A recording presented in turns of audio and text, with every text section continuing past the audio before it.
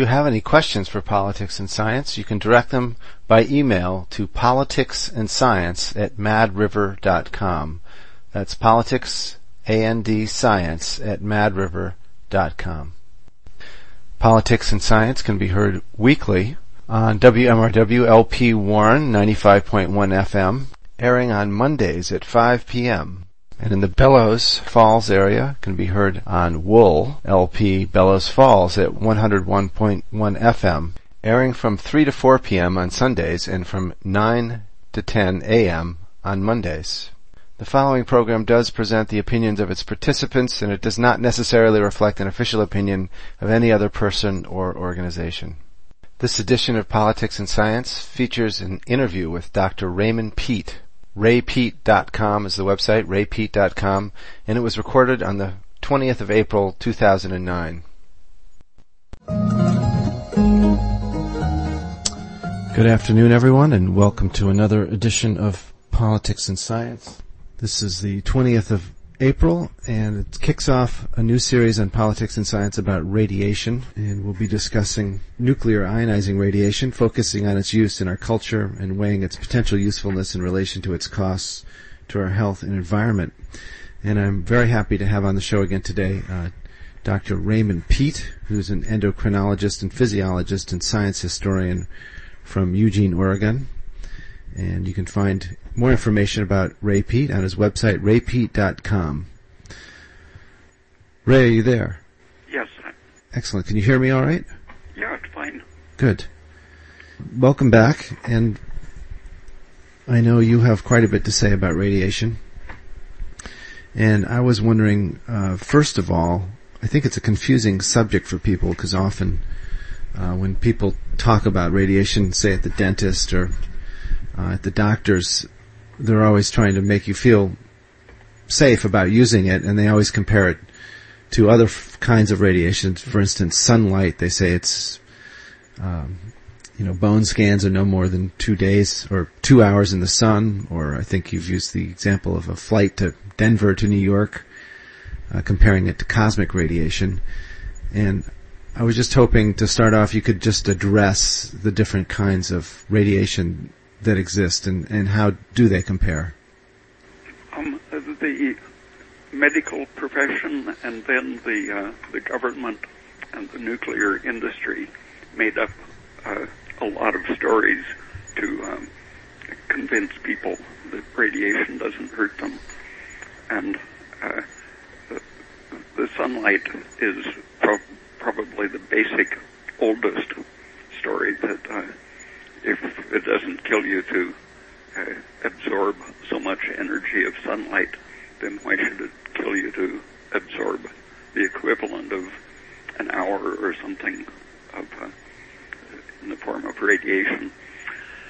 And it's that they've known really for close to 200 years that there are very different kinds of radiation that beyond the blue end of the spectrum, the invisible light in 1800 they knew was chemically active.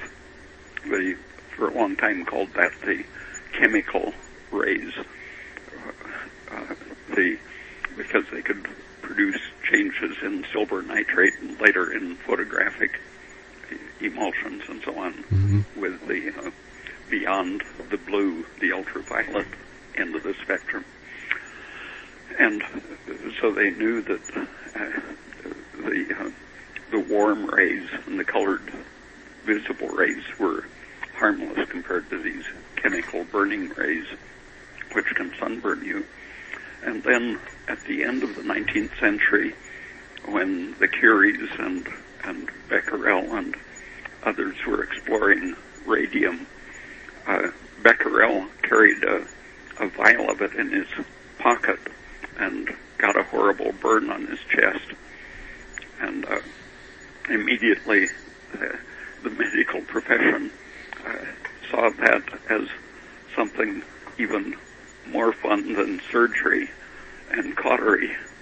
And so almost immediately when they saw it caused a horrible burn, they decided it was good for medical purposes, like burning off warts and so on. But at the same time, Thomas Edison in 1904, his main assistant died of radiation, X-ray poisoning, after years of amputations and burns and surgery and so on.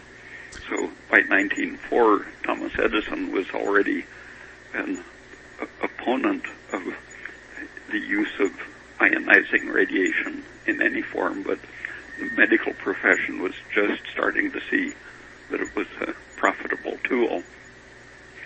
And so even though they knew very well the differences in types of radiation, to sell it, they had 100 years to invent stories to convince people that they wouldn't get lethal burns. And so they invented the story that there was a threshold below which no damage at all was done. And that was greatly expanded on by the government when they wanted to show that they could explode atomic bombs in Nevada and no one would be harmed. 40 years later, Congress investigated and concluded that about 15,000 people minimum in the United States alone were killed as a result of those atmospheric tests.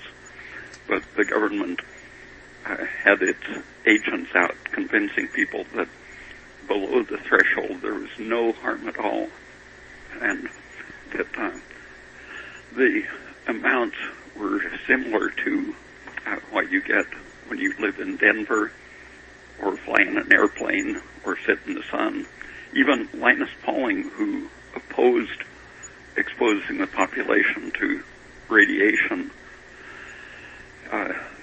was convinced that it was worse to live in Denver than at sea level because cosmic rays were more intense, supposedly, at Denver, and sunlight was more intense.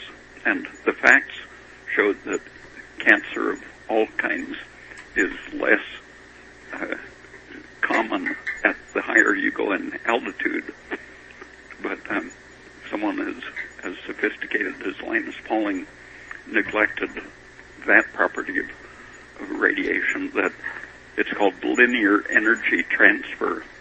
And it happens that cosmic rays at high altitude don't deliver much energy or damage to your tissues, but at lower altitude where they're less intense, they're more able to react with your tissues and cause damage. So the cosmic rays are harmful, but when you are in a skyscraper, for example, it's even worse than being at a low altitude because the cosmic rays are slowed down and produce secondary and tertiary particles, so you get much more intense radiation at low altitude, sheltered by massive structure. Maybe, Ray, we should back up just a little bit and talk about what radiation actually is. I mean, why, like the cosmic ray example you just used, confuses me because it seems like at lower altitudes it should be weaker because it's, and going slower implies less energy to me. So why is that the case, and what's actually happening that's causing damage? Yeah, the ordinary photon type of radiation, which includes infrared and visible light and ultraviolet, that is an electromagnetic vibration, and the nuclear particles are actual protons or nuclei or whole atoms minus the electrons. Cosmic rays are typically iron atoms without their electrons. So they're very massive particles, but going at a very high speed.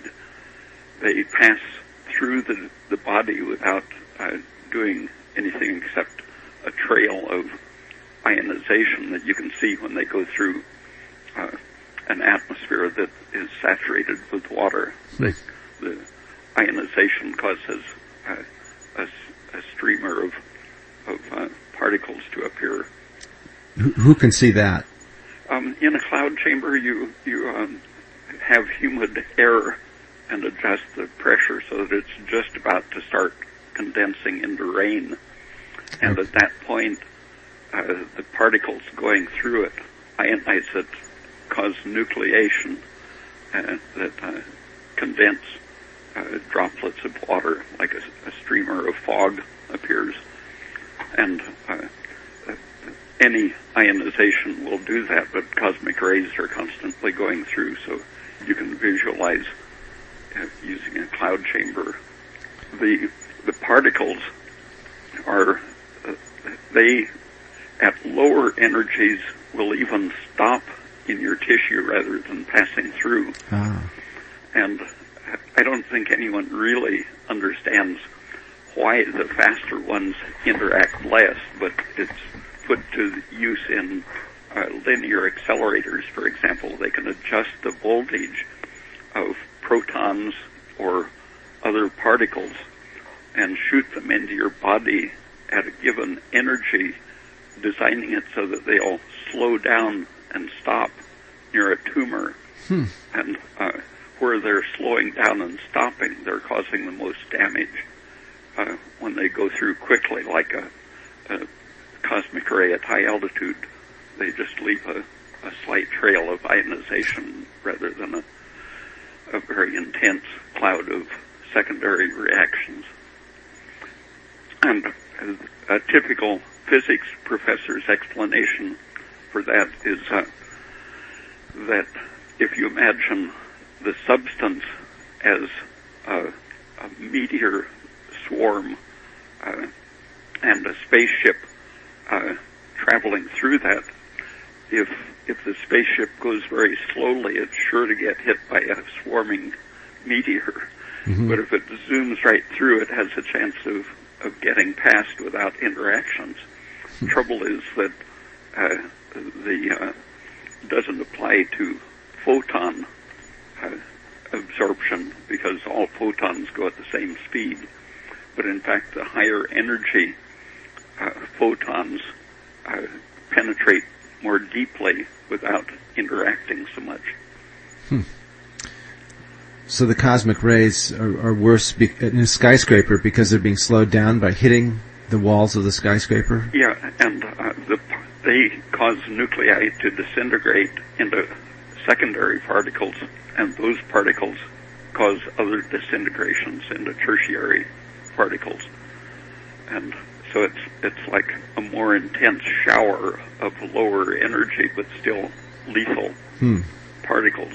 The Chinese did experiments with rabbits, putting them in cages with a lead roof of different thicknesses, and around half an inch to an inch thickness of lead on the roof caused the rabbits to fairly quickly become sterile and miscarry.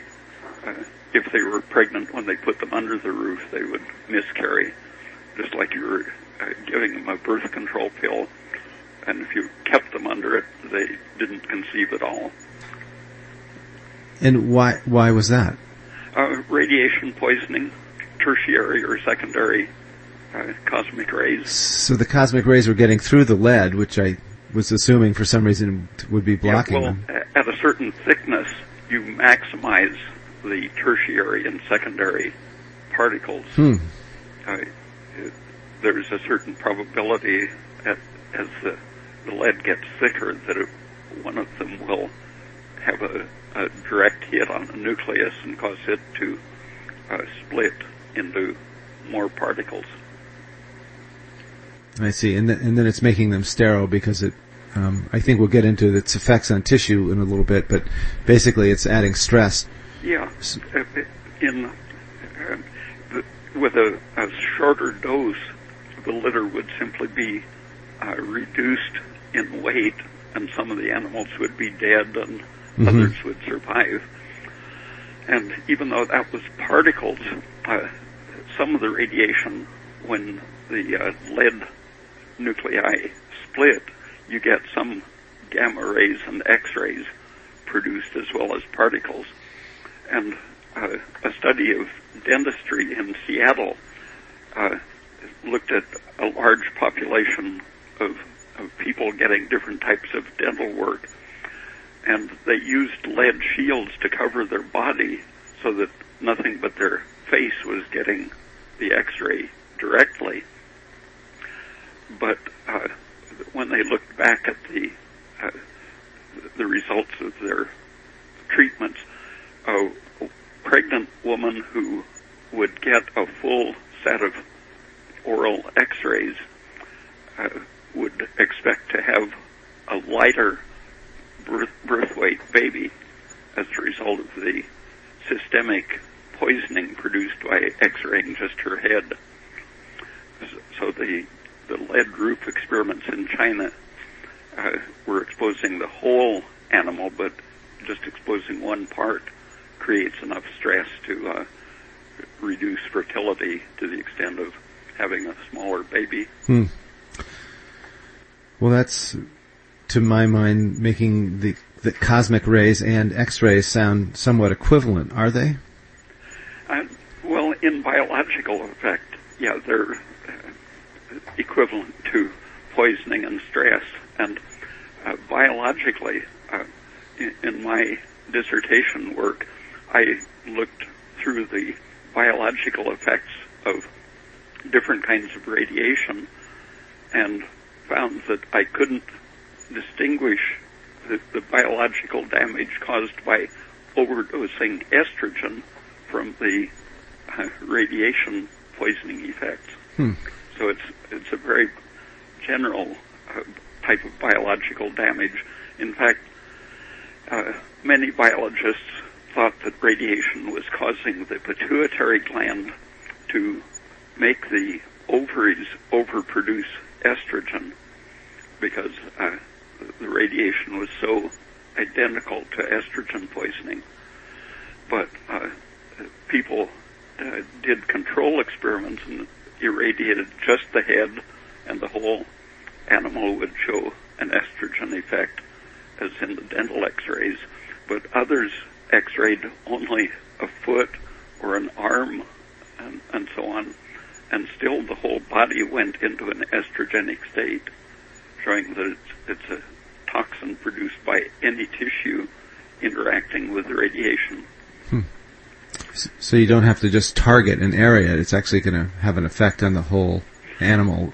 Yeah, it spreads through the bloodstream and probably in other ways. Now, going back to comparing the different kinds of radiation, cosmic radiations, so is it fair to say that an X-ray at a dentist is comparable, or I think this was a bone scan was the example, equivalent of flying from Denver to New York in exposure?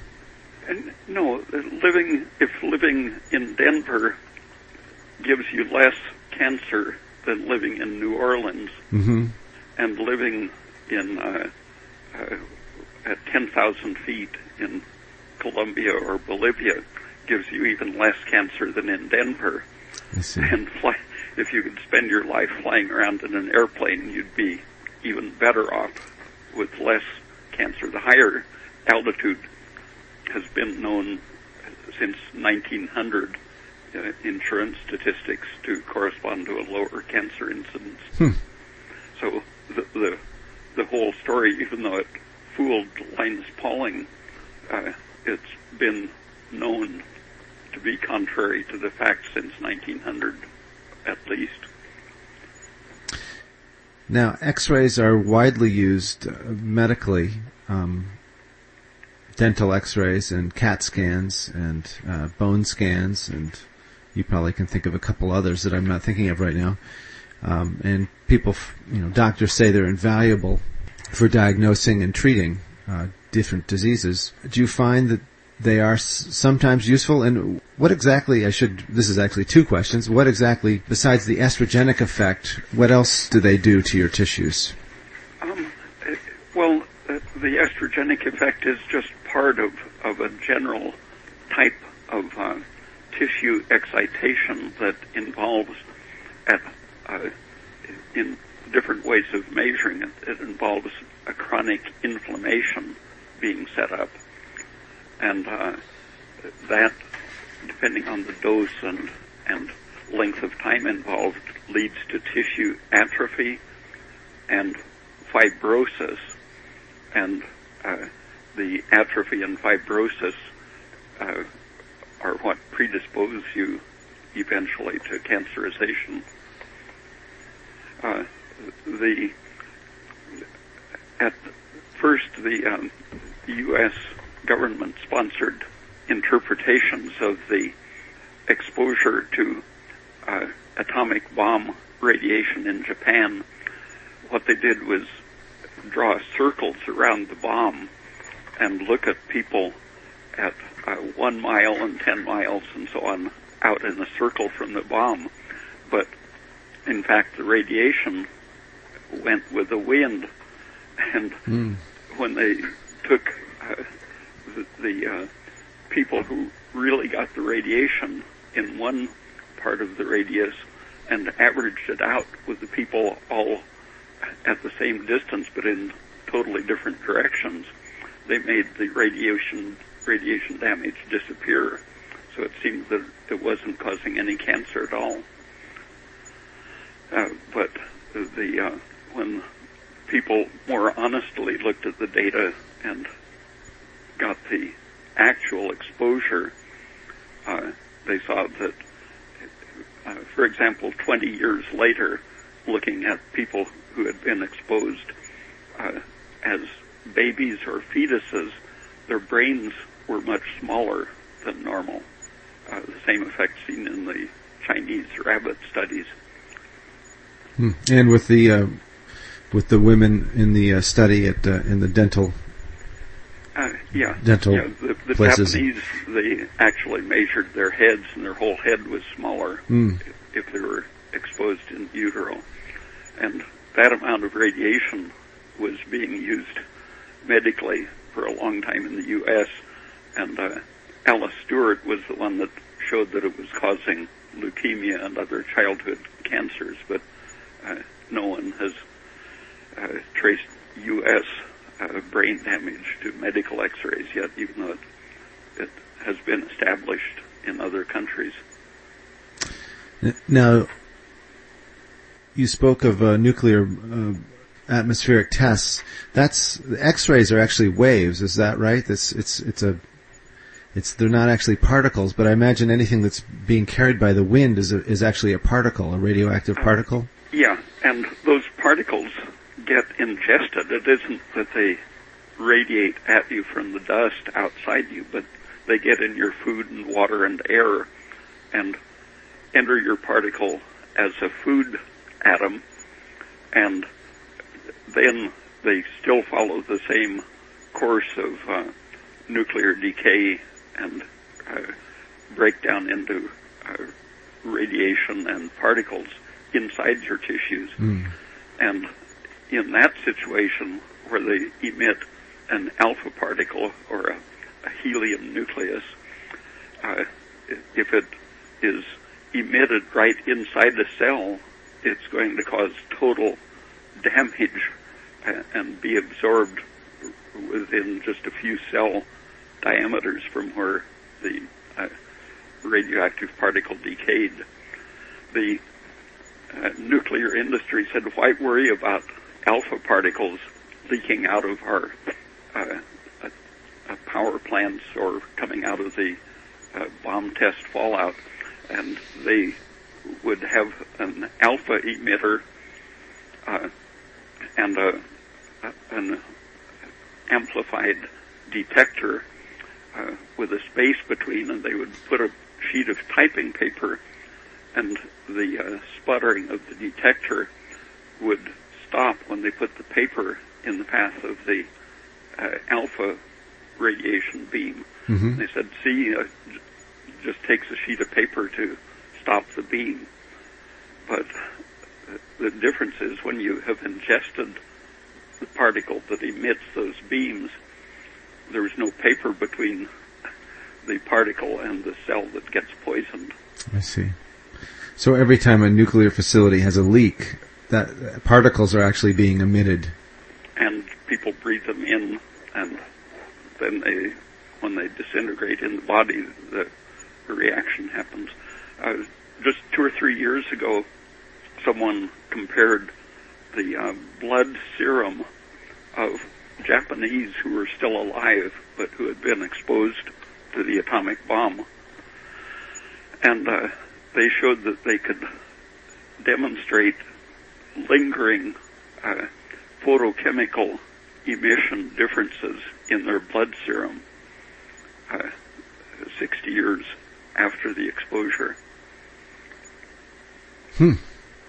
That's so it lingers that long. Is it still? Are there still radioactive particles in them? No, it's still unstable biochemical material that it spreads the influence and persists unless something intervenes to correct the whole process. But these people, 60 years later, still were different from unexposed people.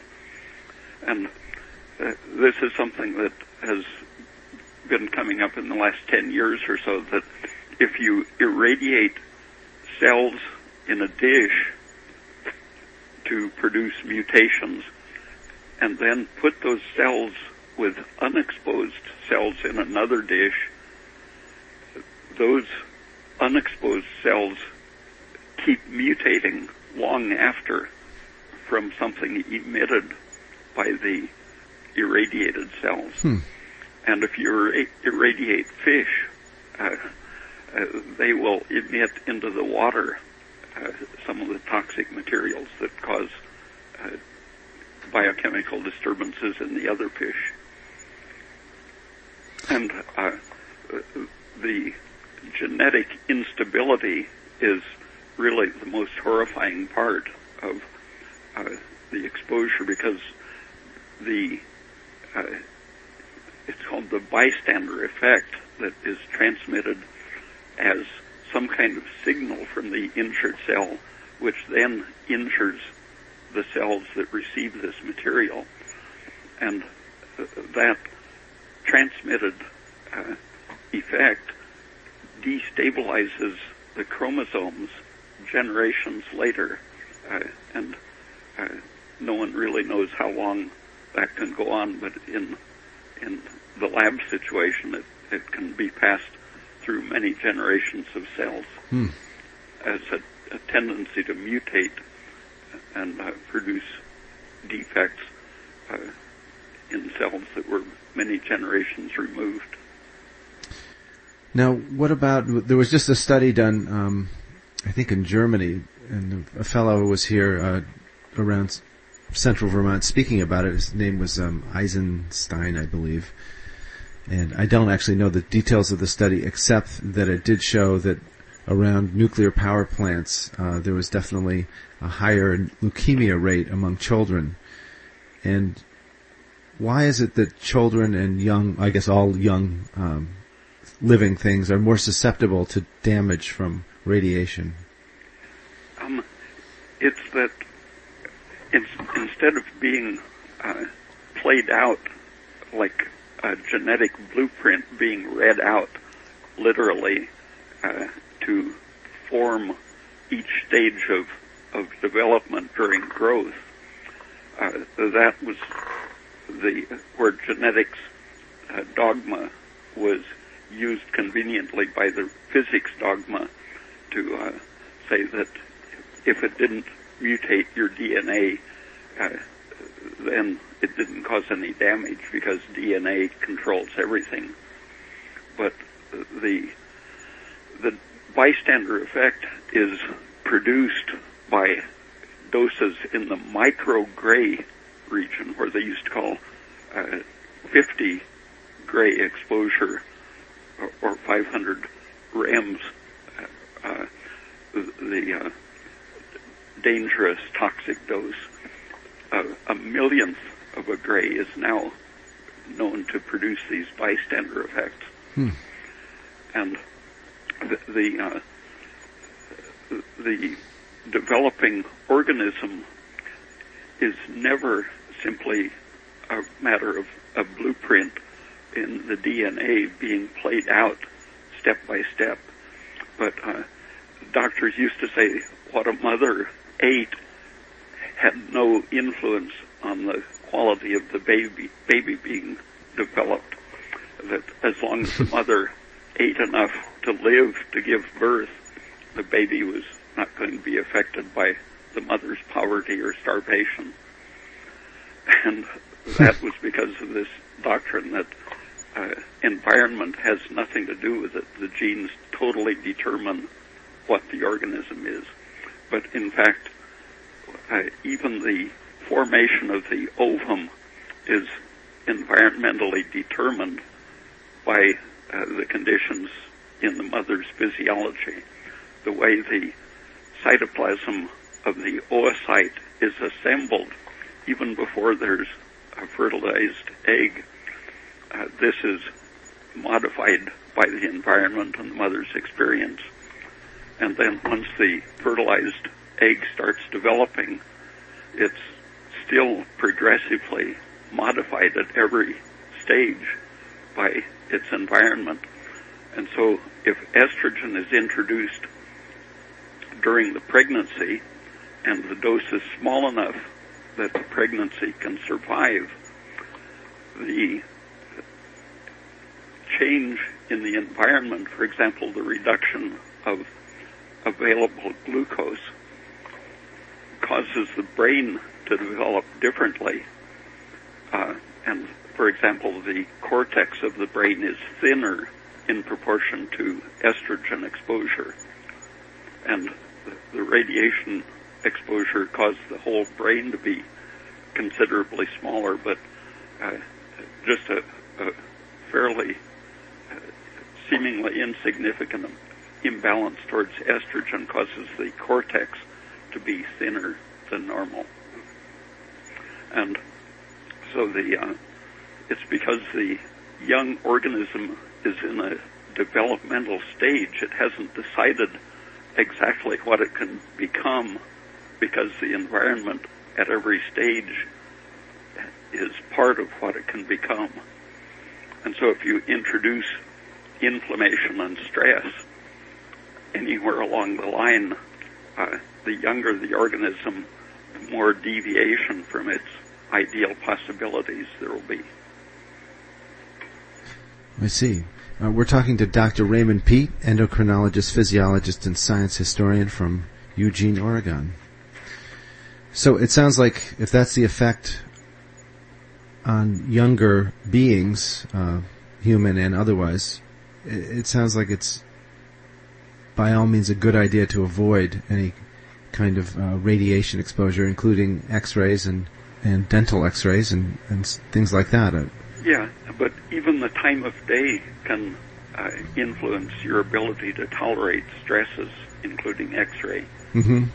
And for example, if you go for a jog before breakfast, your chromosomes are going to be more susceptible to breakage than if you had some juice before you went for a jog. The low blood sugar makes your chromosomes break more easily. And so having your radiation injury in the late afternoon, you're going to have much less risk of damage. I see. When your body is basically fortified against different stresses. Mm-hmm. Well, maybe towards the end of the show we can talk about what you can actually do to mitigate the effects of radiation. Mm-hmm. I guess I'd like to also have you talk about the efficacy of using medical radiation for diagnostic and, I guess, treatment also. One article published in JAMA about 10 years ago criticized the use of the bone scans because they showed that they were thrown off by any consistent change in the ratio of fat and water. fat doesn't absorb X-rays as much as water does. And so if you reduce the amount of fat in your bone marrow is normally extremely fat rich. And if you exchange that for water and make a sort of sick, anemic, waterlogged bone marrow, which estrogen can do, you're going to seem to have more dense bones. So especially for measuring the effects of estrogen, X-ray bone scans are simply not scientific. And there are ultrasound bone measuring devices that can actually determine the strength of the bone from the elastic sound transmission through the bone. It doesn't just measure the density. You can have soft but highly calcified bones, and so the ultrasound really measures the bone quality. And incidentally, each ultrasound treatment is likely to make your bone stronger because it stimulates healing and regeneration. Or each exposure to X-ray is going to increase your stress and make your bones weaker. Well, it sounds like, especially for bone scans, that X-rays are probably not a good idea. Yeah. And the ultrasound technology has existed for many years, in which dentists could see cavities and have nice pictures of the insides of teeth without any X-rays at all. Yeah, I've looked into that without much luck finding anybody, at least in this country, who's doing that.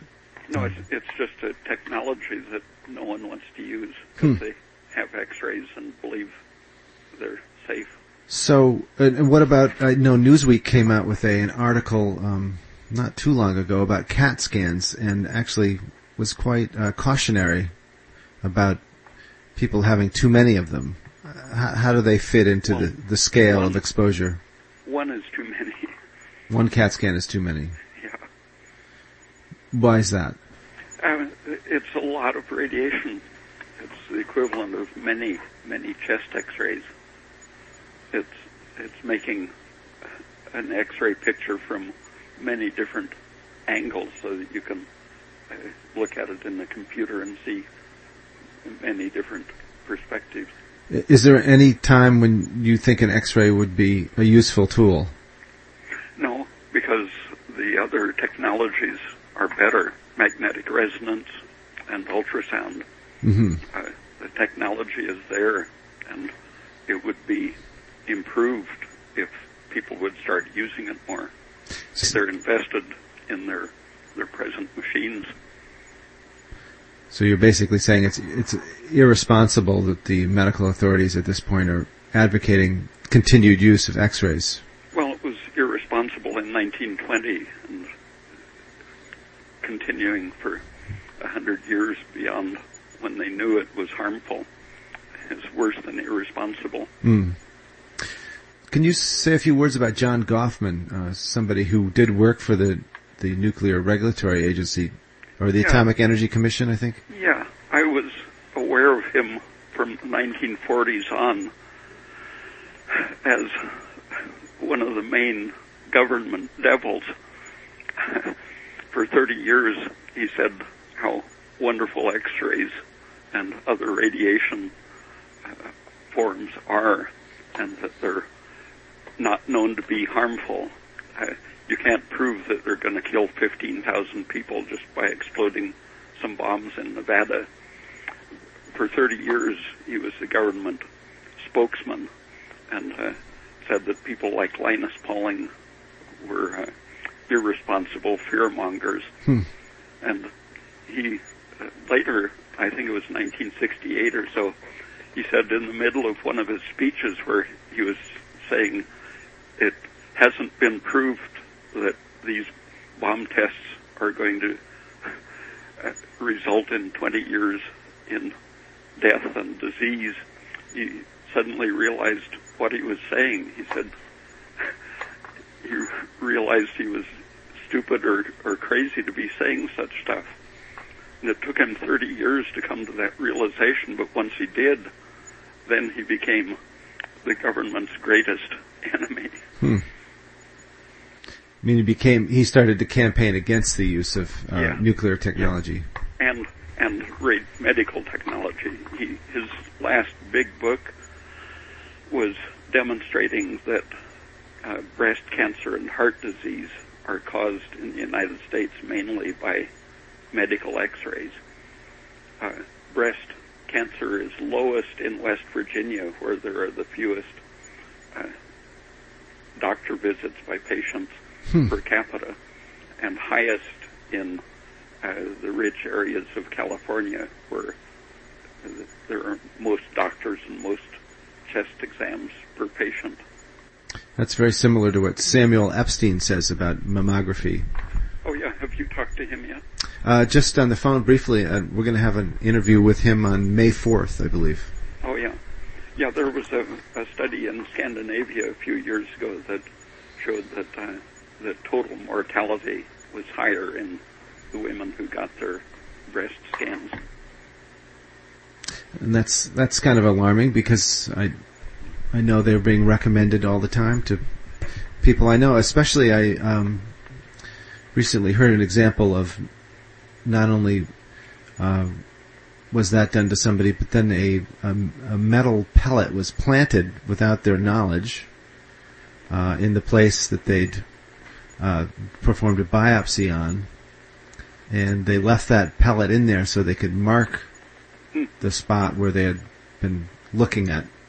And that, to me, how does that strike you as a technique? Well, it's not an abnormal medical technique. Did you hear the NPR program a couple days ago broadcasting a segment from Columbia Medical School's blessing of the white coat ceremony? No, I didn't know they were so religious. Yeah, they bless the white coats and then have the students put them on, as they call them, up like they're getting a diploma. And it's an attitude that physicians are sanctified by their profession, and so they really feel that they can't do any harm if they're sincerely being physicians. Mm-hmm. And what I hear are mostly horror stories. Women who are told that they're just going to have an exploratory surgery and then their ovaries are removed. And just it seems like the people I talk to have been really seriously abused by their doctors. Now, I know in a previous show a long time ago we talked about some of the history of the use of radiation by, I guess, medical aid, military, and perhaps we should cover some of that at some point. It's a horrendous story, which I don't actually like to talk about because it's so depressing, but I think it is good to know sort of where the technology came from and how the professionals that developed it basically used it in a completely immoral fashion, and I don't think that code of ethics has changed much. Ray, one of the things they're using now for ionizing radiation technology is for what do they call it? They radiate food to preserve it. The name of that technique has escaped me. That's just irradiated food, I believe, is what they call it. Mm-hmm. And they irradiate meat, and they also irradiate, fruit, and maybe other vegetables as well. And what's your opinion on? I mean, that makes meat last, I think, quite a bit longer. And sometimes it does, and sometimes it immediately, almost instantly, spoils it to some extent. But it stops other enzyme and bacterial changes. It'll kill enough microorganisms that it stops some types of rotting, but it also stops the natural defense processes So apples, for example, will instantly turn color from the radiation and get soft and sour and become susceptible to certain types of decay later because the natural defense processes of the cells have been destroyed, and it activates some of the aging processes in meat and other tissues that increase the toxicity. Proteins are degraded into toxic compounds. Fats are made rancid and toxic. Every component in proportion to its oxidizability is affected. And when they've fed these processed foods to experimental animals, the animals show the effects of poisoning and malnutrition. The most susceptible components to damage are things like vitamin B2 and folic acid, and vitamin A is almost totally destroyed by this irradiation, so it becomes a deficient food nutritionally. At the same time, the destruction of these compounds converts them into toxic reactive compounds that further reduce the nutritional value and increase the toxic effects of the rest of the food. And since prolonged feeding consistently causes damage in the lab animals, a lot of people have been devising techniques to test food to show whether it's been irradiated or not. And these same tests that show the radiation damage in food can also show the same kind of effects that show lingering radiation damage in people. Oh. The thing they saw in the Japanese blood serum, a photochemical luminescence, you can do that same test and show that the breakdown of the fats in particular causes photoluminescence in the degraded food product. And if it was an animal, oysters or chickens or fish, the bones capture the excited electrons, and all you have to do is dissolve the bone in a dark photo detecting, a light detecting device, and the irradiated foods will luminesce as the bones dissolve because electrons were trapped in an excited state in the bones. And that has been used in people. You can show where you've had dental x-rays by heating a piece of the tooth that was exposed, and it will luminesce as the trapped excited electrons are released. Now, when you spoke earlier of you can detect the oxidized fats in meat that's been irradiated, does that mean that is oxidation just one of the side effects of radiation, or is that really what's going on when you shoot in a bunch of protons that don't have electrons attached to them? Yeah, to the extent that there is something present to receive the excited electrons, they will react, and you'll have oxidation happening in which the electrons are going into a lower state. I see. And the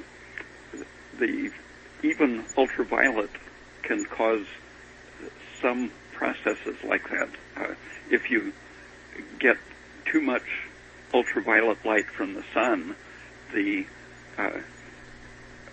vitamin B2 in your skin can get into an excited state, and then if you have eaten a lot of polyunsaturated fats, the excited vitamin B2 can extract electrons from the exposed double bonds on the fats and create breakage in the fats, and the fats will spread an oxidizing process and attack the DNA and so on.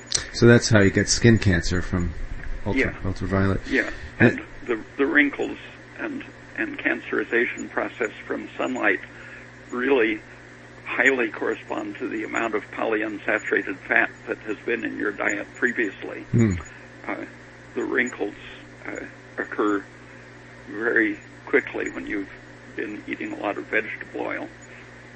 So, and I suppose that's what you're describing there is how the medical authorities and I guess the nuclear atomic agency authorities, where they start using sunlight as the comparison with X-rays and nuclear waste environmental pollution, because you can get cancer from both types of radiation.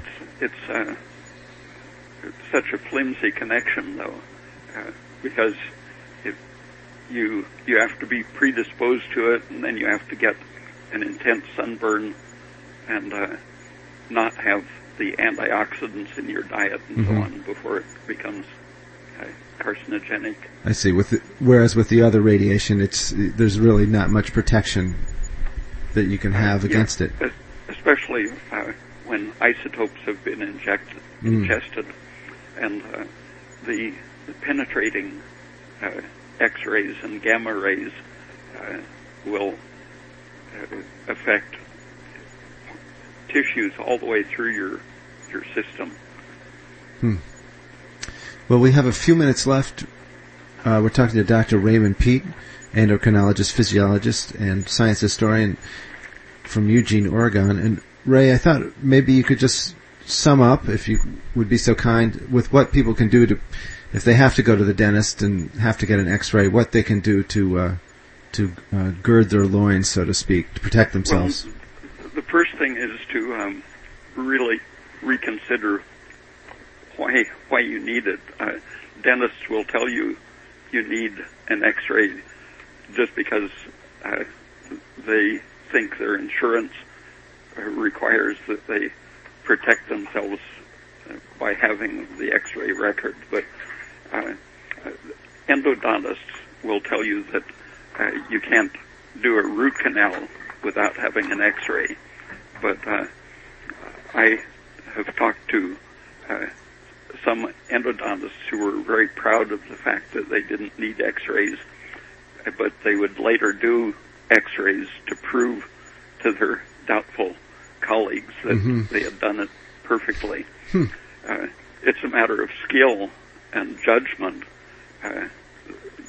You don't have to necessarily get it just because the doctor wants you to. And more dentists are willing to, sometimes they'll have the patient sign a paper that they refused X-rays. Yeah. Then the dentist has to use their skill and judgment. And it's often the same situation. A lot of medical X-rays are really useless and pointless. And anyone, before they get a mammogram, should look into the research on it and maybe listen to Sam Epstein. But what you can do if you are determined to get an X-ray is to try to schedule it in the late afternoon in the summer and have your blood sugar steady and high enough. Have some gelatinous soup and orange juice and milk ahead of time, and make sure your hormonal situation is adequate, because you don't want estrogen effects interacting with radiation effects. progesterone treatment has been found to protect against X-ray damage to some tissues. Thyroid is probably the most protective single thing. Having lots of magnesium in your cells, and you need to have your blood sugar steady to keep the magnesium in your cells. But having a magnesium-rich food before and after the X-ray, coffee is protective against all kinds of radiations. The caffeine is the main thing in the coffee, but the coffee is also a good source of magnesium and niacin, both of which are radiation protectors. Niacinamide is a general tissue protector against stress, including radiation. The antioxidants, vitamin E and vitamin K and ubiquinone or coenzyme Q10 are protective. All right. We have about 1 minute left. If you have anything else to add to that? No. Okay. Well, I think that's a good place to stop then, and we'll leave it there for now and maybe pick it up next week. And I want to thank you very much, Dr. Peat, for coming on again. Okay. And thank you for all your information and for your work. And I'll give out your website again. Okay, very good. All right. Thank you, Dr. Peat. Bye. That was Dr. Raymond Peat, endocrinologist, physiologist, and science historian from Eugene, Oregon. You can find out more about his writings on his website, raypeat.com, where he has many of his articles. And you can also subscribe to his newsletter, which is fascinating, raypeat.com. If you have any questions for Politics and Science, you can direct them by email to politicsandscience@madriver.com. That's politics, A-N-D, science @madriver.com. Politics and Science can be heard weekly on WMRW LP Warren 95.1 FM, airing on Mondays at 5 p.m. And in the Bellows Falls area can be heard on Wool LP Bellows Falls at 101.1 FM, airing from 3 to 4 p.m. on Sundays and from 9 to 10 a.m. on Mondays. Politics and Science presents the viewpoints of its participants and does not necessarily reflect the viewpoints of any other person or organization.